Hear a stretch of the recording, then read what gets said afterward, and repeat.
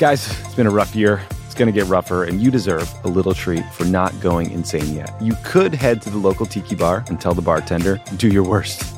But we have a better idea for you, which is pick out something from the Crooked store. The store is stocked with tons of new merch. It's perfect for the spring. And classics like the Friend of the Pod tees that you'll be wearing long into the next administration or the next fascist dictatorship, depending on how things go. Pick up a new tee for the warm weather ahead, a mug that'll remind you to stay involved this election year, or a hat celebrating your favorite pod. Go to crooked.com/store to shop. Yeah, I was going to say, like, from the outside with my limited base of knowledge on all of this, it feels like a lot of this is people with a ton of money not really knowing what else to do with their money. Though, as you point out, that's not necessarily a new phenomenon, right? Like, because people have been doing that with art for a long time in a whole bunch of other areas. Totally. Like, every journalist I shared the story of my NFT sale with was, like, open-mouthed gasping.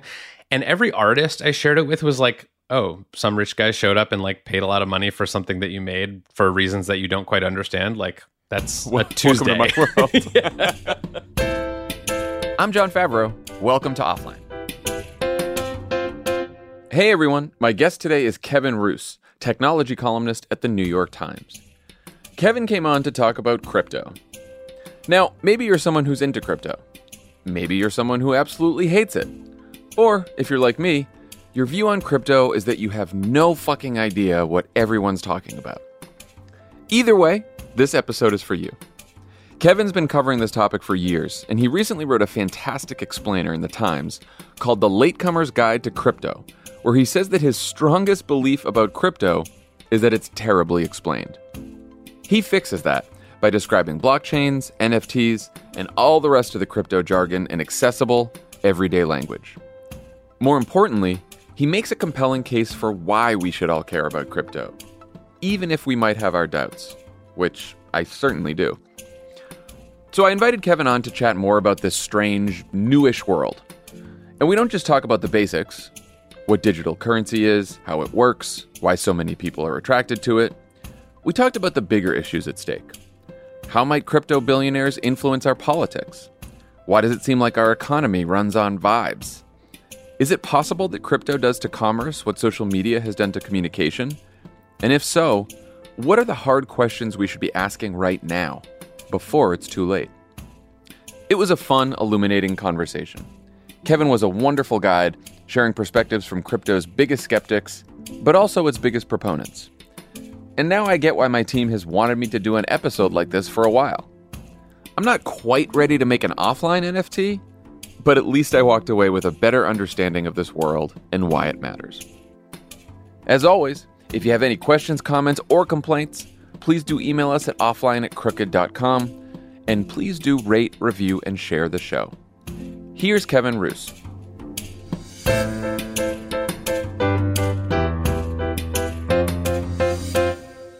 Kevin Roose, welcome to Offline. Of course. Thank you for doing this. My producers have been suggesting an episode about crypto forever. I've avoided it because I know so embarrassingly little about crypto. Then even when people try to explain it to me, like, I don't even do a good job pretending to nod along. I just do like a dead-eyed stare. So, but you've written this like incredibly accessible explainer for the New York Times a couple months ago. So maybe we can start there. You say that your strongest held belief about crypto is that it's terribly explained, which is mine too. How would you explain what it is? Wow. Well, we could spend many hours on that. So I'll try to Basics. Sort of distill it. So crypto, is generally accepted shorthand for cryptocurrency. These days, it's also sort of anything that relates to blockchains, whether or not it's supposedly digital currency. Blockchains are these ownerless shared databases. Basically, you can think of them like Google Sheets without Google. And so they can be used to run cryptocurrencies like Bitcoin and Ethereum, or they can be used to do things like NFTs. There's all other kinds of branches and tributaries of crypto, but basically crypto is sort of the catch-all name for this whole world of software, sort of currency, payment systems, et cetera, that are being built on top of these relatively new kinds of databases called blockchains. Can you explain why digital currency like Bitcoin and blockchains, like what the fundamental difference is between them and regular currency and banks, I guess would be the analogous thing to blockchains? Yeah, so let's just walk through a simple, transaction. Like if I want to send you $10 through the regular banking system, I'd probably use Venmo or Zelle or some app like that. And those apps connect to our bank accounts or our credit cards, which are connected to bank accounts. And when I want to transfer $10 to you, my bank goes in and debits $10 from the entry in the database saying how much money I have and adds $10 to the database entry saying how much money you have. And we trust those institutions to carry out that transaction for us. We are not directly transferring the money. We are instructing those institutions to transfer the money. We would call those intermediated transactions because there have to be sort of functional, trusted middlemen in order for us to both feel comfortable doing that transaction. Right. What crypto does is essentially takes out the middleman and replaces it with this thing called the blockchain, which is this database that is run on a network of computers all over the world and is structured such that you don't need to trust any one particular computer on the network in order to trust that your transaction is going to happen. So I would send $10 worth of Bitcoin or Ethereum to an address that you gave me. That transaction would be recorded on this database that is public and that anyone can see and inspect, and we would both sort of be able to trust that that transaction would happen in a relatively timely way without the need for Chase or Bank of America or Wells Fargo standing in the middle. So one more basic explanation before we dive in. You mentioned NFTs. I know that stands for non-fungible token. But what are NFTs and where do they fit into this whole crypto craze? Yeah, NFTs are sort of more recent. Cryptocurrency dates back to 2009, which is when Bitcoin sort of emerged. NFTs emerged much later, like 2015, 2016, 2017. And basically the technical breakthrough that sort of gave rise to them was the idea that on certain blockchains, mainly Ethereum, which is sort of the second largest crypto ecosystem, you could create these things called non-fungible tokens, which essentially were one-of-a-kind digital goods. So instead of sending currency back and forth, you could create these tokens that were not money, but that existed on blockchains the same way that cryptocurrencies did, and that crucially were distinct from one another. So fungible in economics is just a term that means I can give you a dollar bill, you can give me a dollar bill. It doesn't really matter which dollar bill it is because all the dollar bills have the same purchasing power. And that's true of Bitcoin and other cryptocurrencies too. It doesn't really matter which Bitcoin it is if you have a Bitcoin. Non-fungible tokens were not interchangeable like that. So you could stake a claim to some asset using a kind of cryptographic signature on the blockchain. Does that clear anything up at all? Well, I was just saying, just to give everyone a real clear example of this, can you tell the story about how you sold an NFT for, what was it, over $500,000 at an auction, something like that? Yeah, this is my accidental crypto millionaire phase, villain origin story. No, so I was sort of interested in crypto theoretically, and then these NFT... For your job, right? for my job, I'd been covering it. I just thought it was wacky and interesting. And then these NFT sales started happening. NBA Top Shot started selling NFTs of LeBron James dunking for hundreds of thousands of dollars, and celebrities, Jimmy Fallon started getting them, And so I was like, well, why should they have all the fun? I should try this out. And so what I decided to do and got approval to do from my bosses at the New York Times was to write a column essentially about NFTs, explaining what they were and why so many people were talking about them, and then take that column and actually turn it into an NFT and put it up for auction with all the proceeds going to charity. And this was like just going to be a stunt. Like I had no like expectations that this would bring in any real amount of money. Can you talk about like what the process is like to turn your article into an NFT? Like even that, I'm like, what does that even mean? What happens there? Yeah, I had to learn all this too. So the first step was you have to get like an image, because most NFT platforms today they work with images. So I had a designer at the New York Times create an image of my column, like a PNG file, and then I uploaded it to this platform, which kind of simplifies the whole sort of creation process.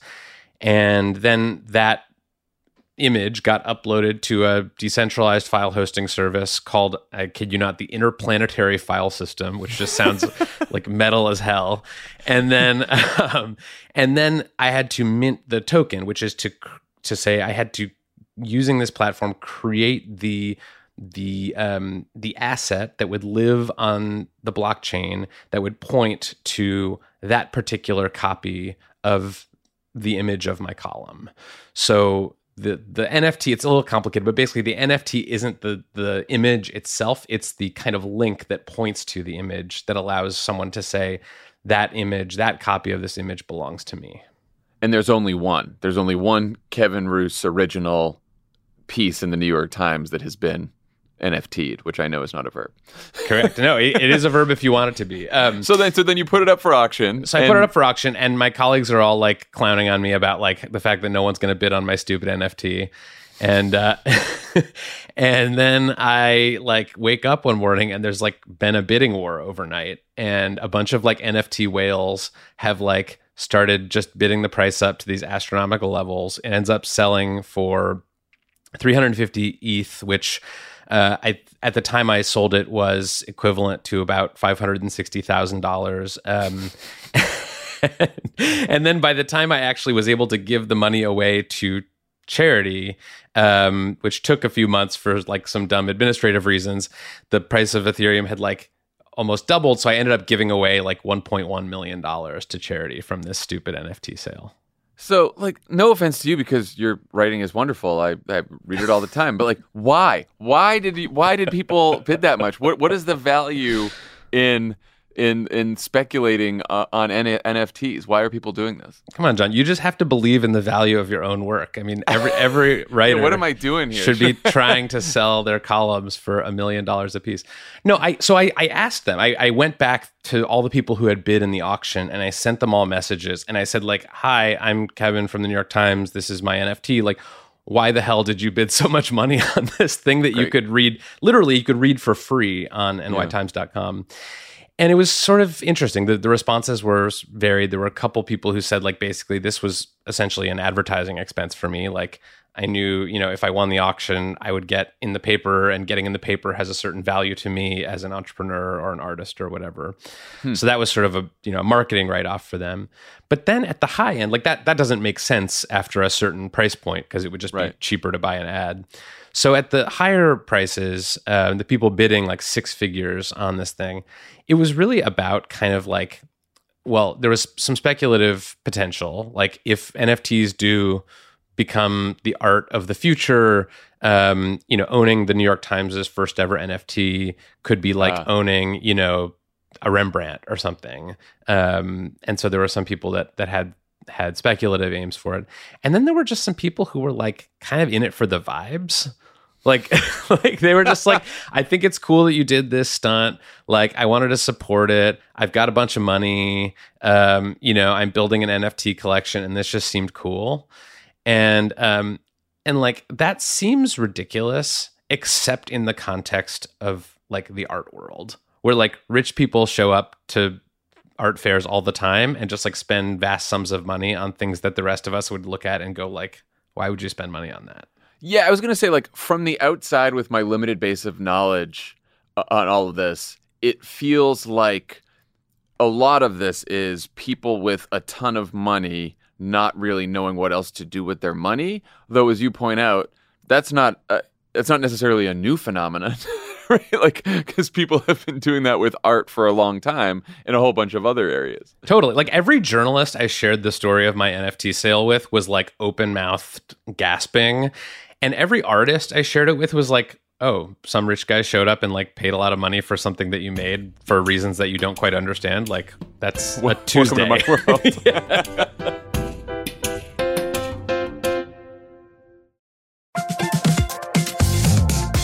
Guys, it's been a rough year. It's going to get rougher, and you deserve a little treat for not going insane yet. You could head to the local tiki bar and tell the bartender, do your worst. But we have a better idea for you, which is pick out something from the Crooked store. The store is stocked with tons of new merch. It's perfect for the spring. And classics like the Friend of the Pod tees that you'll be wearing long into the next administration or the next fascist dictatorship, depending on how things go. Pick up a new tee for the warm weather ahead, a mug that'll remind you to stay involved this election year, or a hat celebrating your favorite pod. Go to crooked.com/store to shop.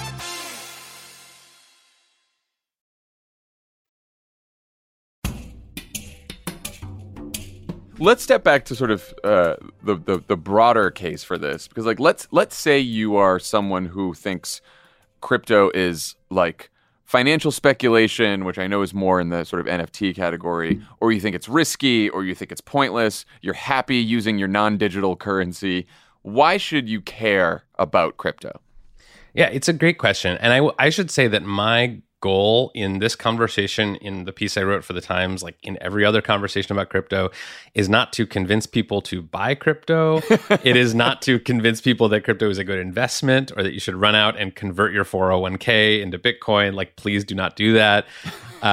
I'm not addressing the question of whether this is good or bad. I'll just address why I find it interesting and why I think people, especially, frankly, progressives who in my experience are sort of not interested in this, you know, much more so than my like libertarian and more conservative friends, should pay attention to what's going on. Okay. The first is that I just think that crypto is not going anywhere. And, you know, obviously in the past couple weeks, we've had like a huge market crash, like Bitcoin is like half what it was. But I think what people don't realize is that a lot of money has been made. Like the amount of money that has been made in crypto in the past 5 years is astronomical. You know, it's the only sort of close comparison is like the discovery of oil in the Middle East. And so you have people who are now extraordinarily wealthy, who are now moving their money out of crypto and into things that we care about, into politics, into cultural production, into activism. Sam Bankman-Fried, who you know, is a big crypto entrepreneur, he started this big crypto exchange called FTX, has said that he might spend $1 billion in the 2024 election cycle. Wow. On Democratic campaigns largely. And that's way more than any donor has ever spent in an election cycle. And he's a crypto guy.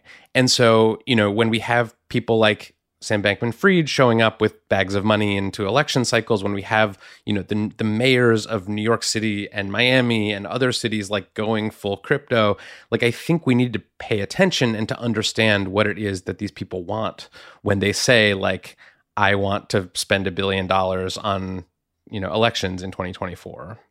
So that's one reason is like the people who have won the crypto game or are winning the crypto game are some of the most powerful people in the world. And they're just sort of taking their money out of crypto and doing more immediately relevant things with it. Okay. The second thing is I think it could go really wrong. Like I really think that, you know, I'm not a fatalist. I don't think that like all crypto is, you know, evil and is predestined to go badly, but it could.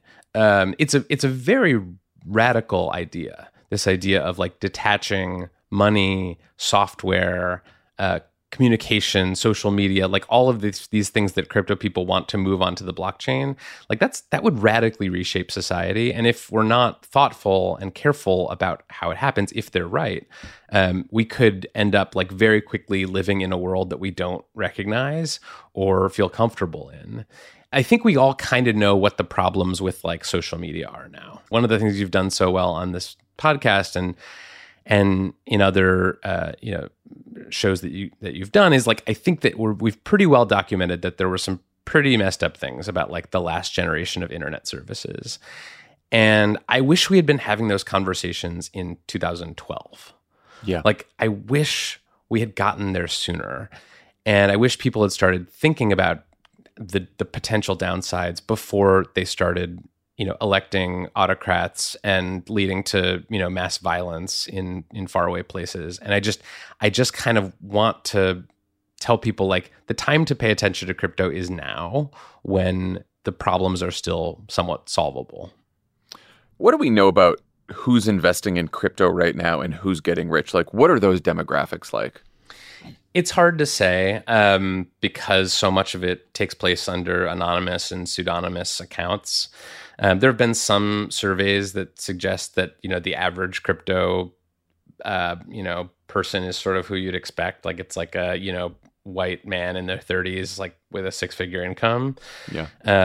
But I should say too that there are some indications that in the past few years the user base has really broadened, and that some of the fastest growing places for crypto are outside the US, are places where they have unstable currencies, authoritarian regimes, capital controls. So not the like crypto bros in Lambos that we think of when we think of crypto.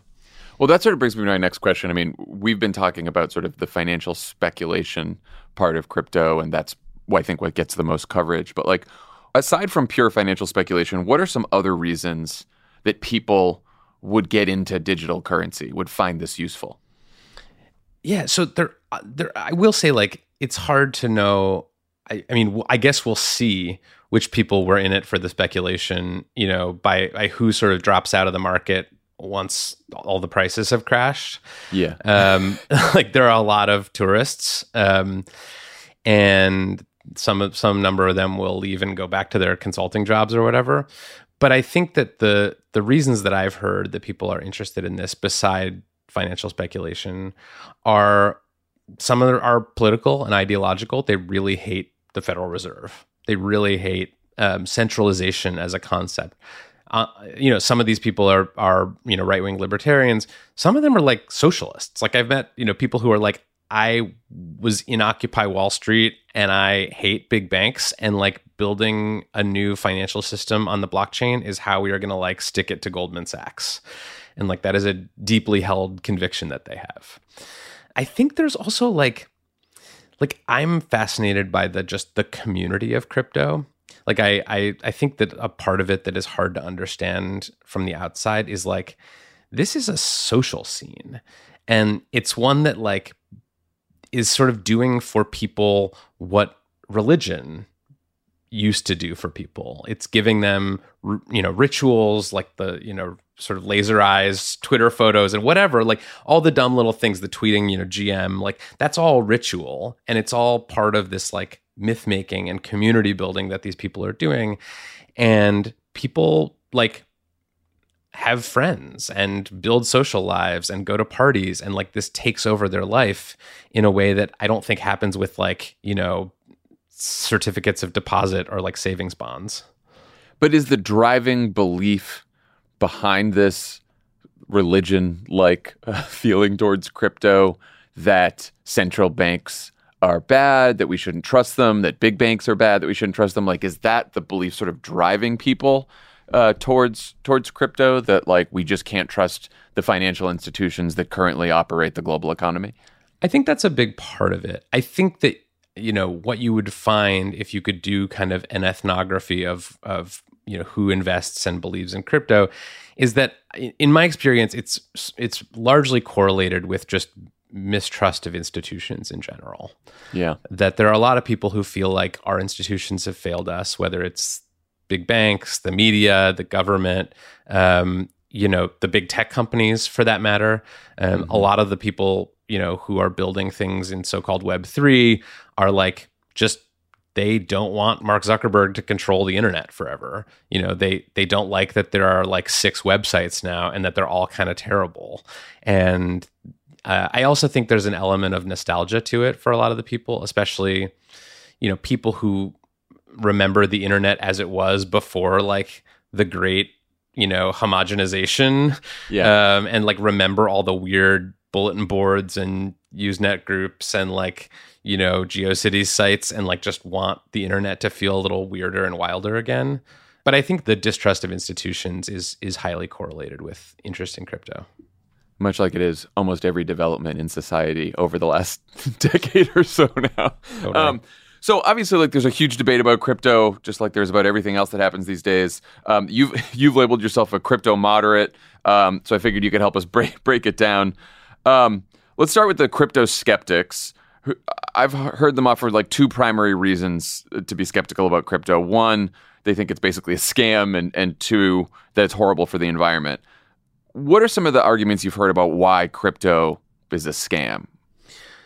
Yeah, I think there are a couple different flavors of this argument. One, which I think is pretty indisputable, is that crypto is full of scams. Like that people just get scammed all the time. Okay. And their crypto gets stolen, their NFTs get stolen. There's sort of like a big hack every week. It seems like where just like hundreds of millions of dollars in crypto just vanishes into some hacker's wallet.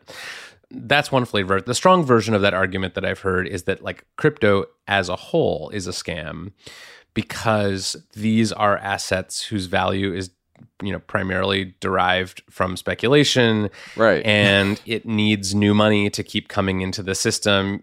People need to be able to dump their crypto onto less sophisticated investors so that the price keeps going up. And like the sort of claim is that that none of this stuff has any intrinsic value, and so if you are invested in it, all you're trying to do is figure out how to sell your coins or your NFTs or your assets to someone dumber and less sophisticated than you who's willing to pay a lot for them. So the fact that the argument that there's no intrinsic value to any of this, and especially to some of these NFTs, is quite compelling to me. And I'm wondering, like, what's the counter argument to that? That like, no, there is value. Well, I think I'm not an apologist for either side of it. Like I genuinely want to make it clear that I'm making like a descriptive argument and not a normative argument here. No, I know. We get you covered. Don't worry. Great. So I think the sort of one counter argument I've heard is that look, there are a lot of things in life that we pay for and we value despite them not having a ton of intrinsic value. So like I have clothes, I have a car. It's not the fanciest car, but it's like a car. And people buy luxury handbags. People buy art for their walls. People, buy expensive meals out at restaurants. Like, none of those things are strictly necessary to the functioning of life. And yet we, a large part of our economy is essentially things that make us feel good or that signal status in some way. And so, even if that's all crypto was, like, that's still, a big piece of it. The other argument that I've heard is that this idea of decentralization itself is the thing that has intrinsic value. That people put a value on being able to send money, information, data in a way that does not flow through one giant company or big bank, and that is the intrinsic value of crypto. So I think you can take a number of tacks with that, but those are the two arguments that I hear most frequently. And what about sort of the security argument, right? That there's all these people getting their crypto stolen all the time. Like the people who are sort of pro crypto. What do they say about sort of like making sure this is a system that is more secure so that people don't just get like hacked all the time? They basically say, look, it's still early. And, if you remember, like back in, 1998, like, on your, Windows 98 desktop, like you would get a lot of viruses. And it was kind of dangerous to download software from the internet. And like people lost data and files and money all the time to like scams.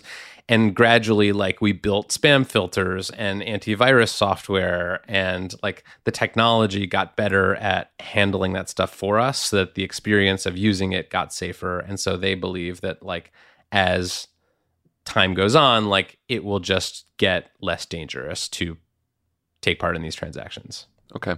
So what about the folks who say that crypto is bad for the environment? What's that argument? So the argument there is largely about what are called proof of work blockchains, which the two most popular cryptocurrencies, Bitcoin and Ethereum, both run on proof of work blockchains. And proof of work blockchains are essentially designed to waste a bunch of energy in order to provide security to the network. So you've probably seen like the images of these like mining farms where they have 20,000 high-powered computers just like in a warehouse somewhere. What those computers are actually doing is just like essentially trying to solve puzzles, like meaningless, arbitrary puzzles, and they're competing to do that. And there's a financial reward if they win. And so that structure is what sort of makes the whole network run. And it just consumes phenomenal amounts of electricity. And you have to keep these computers running all the time if you want the reward. And so you essentially have like a useless set of computations that require a ton of energy being conducted at all times to power these networks. And what's the counter argument there? Well, I mean, I've heard that like there's some digital currencies that are trying to use less energy. Like, is that what's going on there? Yeah, so this is a well-known problem in the crypto community. They're very touchy about it when you point it out, and they will basically say one of two things. One is like, look, the traditional banking industry uses a lot of energy too. Like, think about all those bank branches that have to light themselves up, and all those ATMs that are constantly running, and all those credit card processors, and you just don't like think about it that way because it's like so ingrained. They'll say, a lot of crypto mining is transitioning to renewable energy, and so it's not necessarily like the worst thing for the environment. And they will also say that some newer blockchains are using a different type of mechanism to secure themselves. It's not proof of work. It's something called proof of stake, or it's a different one that uses like much, much less energy just as a function of how it works. But that's sort of a convenient dodge because like the vast majority of crypto transactions still take place on blockchains that run on proof of work, which is this incredibly energy inefficient system. So it is. So right now, the vast majority of sort of crypto transactions and just crypto in general is pretty energy inefficient. Correct.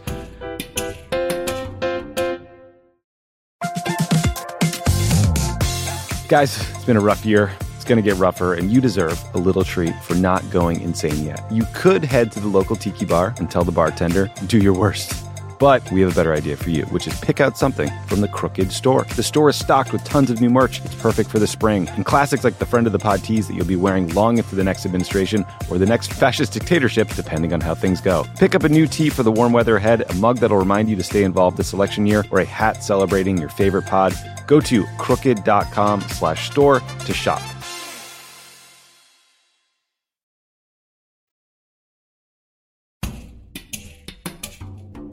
So obviously, like the crypto utopia is sort of looking like a little bit further away from reality from where we sit right now because the market kind of crashed in mid-May. Obviously, it's stabilized a bit since then, but it's nowhere near its earlier highs. What happened? Well, I think if I knew that, I would be a very rich trader somewhere, like sitting on a yacht.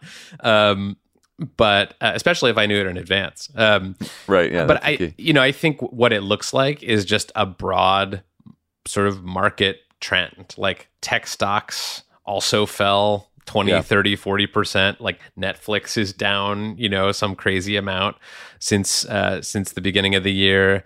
And so what's interesting is that a lot of people who believe in crypto like thought that it would kind of be the exception, that when inflation was high and the Federal Reserve started raising interest rates, that stocks would fall, but Bitcoin or Ethereum or crypto would be the hedge. It would be the thing that went in the opposite direction. And instead what's happened is just like everything went down together.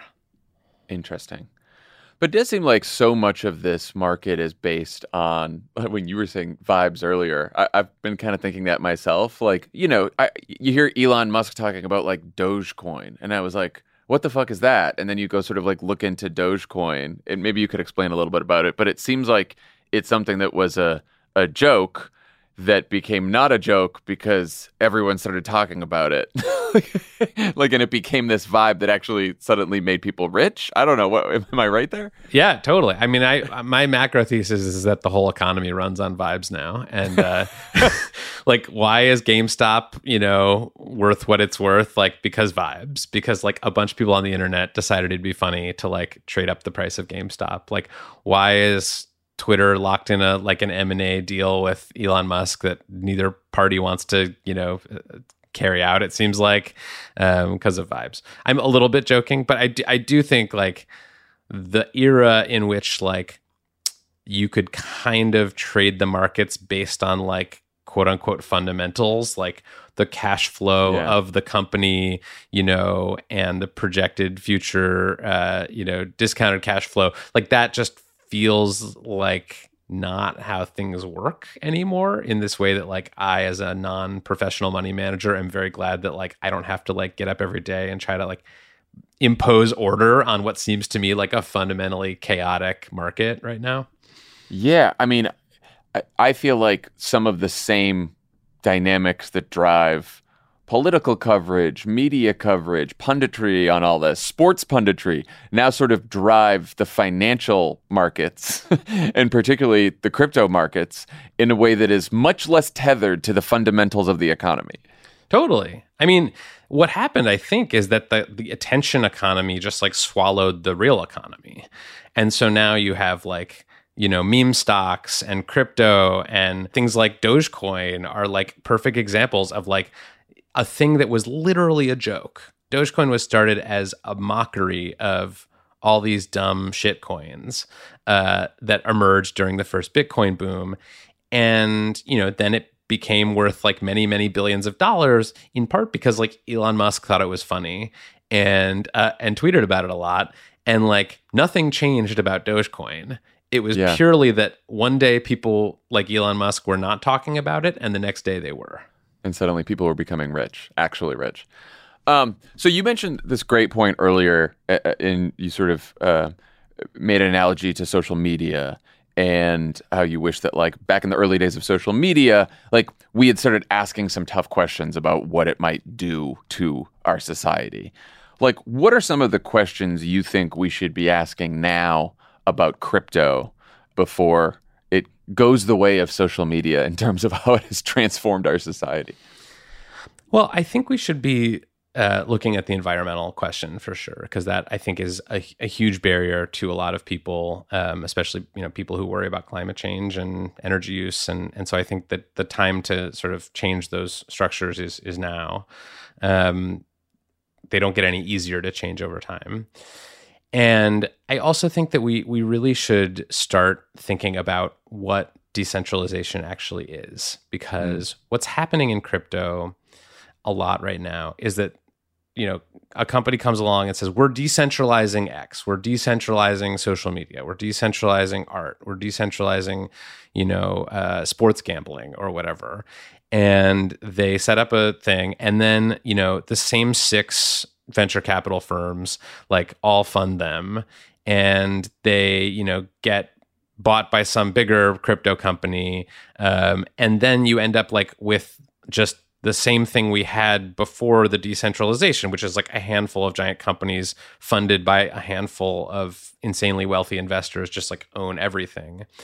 And so you see this sometimes with platforms like OpenSea, which is the big NFT trading platform, sort of like the eBay for NFTs, which has become very centralized and has started acting in ways that have made some of its users say wait a minute, weren't you guys supposed to be not the trusted middleman in all of this? I do think there's a real tension in crypto between the desires of the community to be decentralized and the desires of the people who want to make money from it, knowing that they can make much more money if things are centralized with them at the top.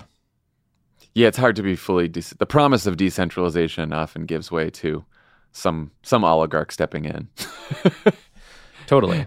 I mean, social media was supposed to be decentralizing too, and it ended up with 4 people controlling what everyone can say and do on the internet. Anarchy's hard to manage.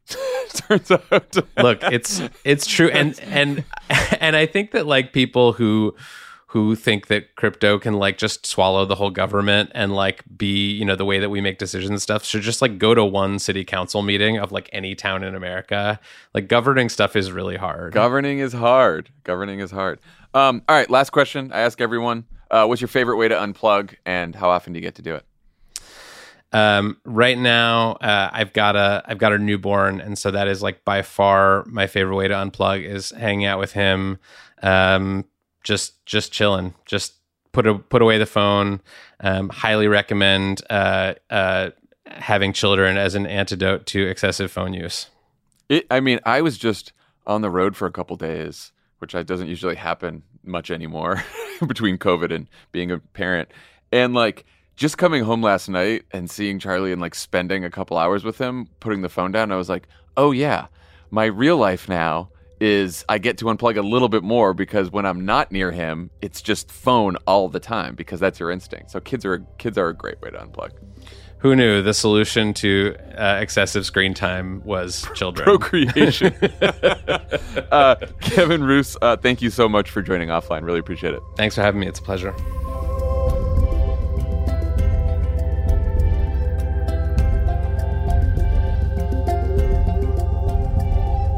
Offline is a Crooked Media production.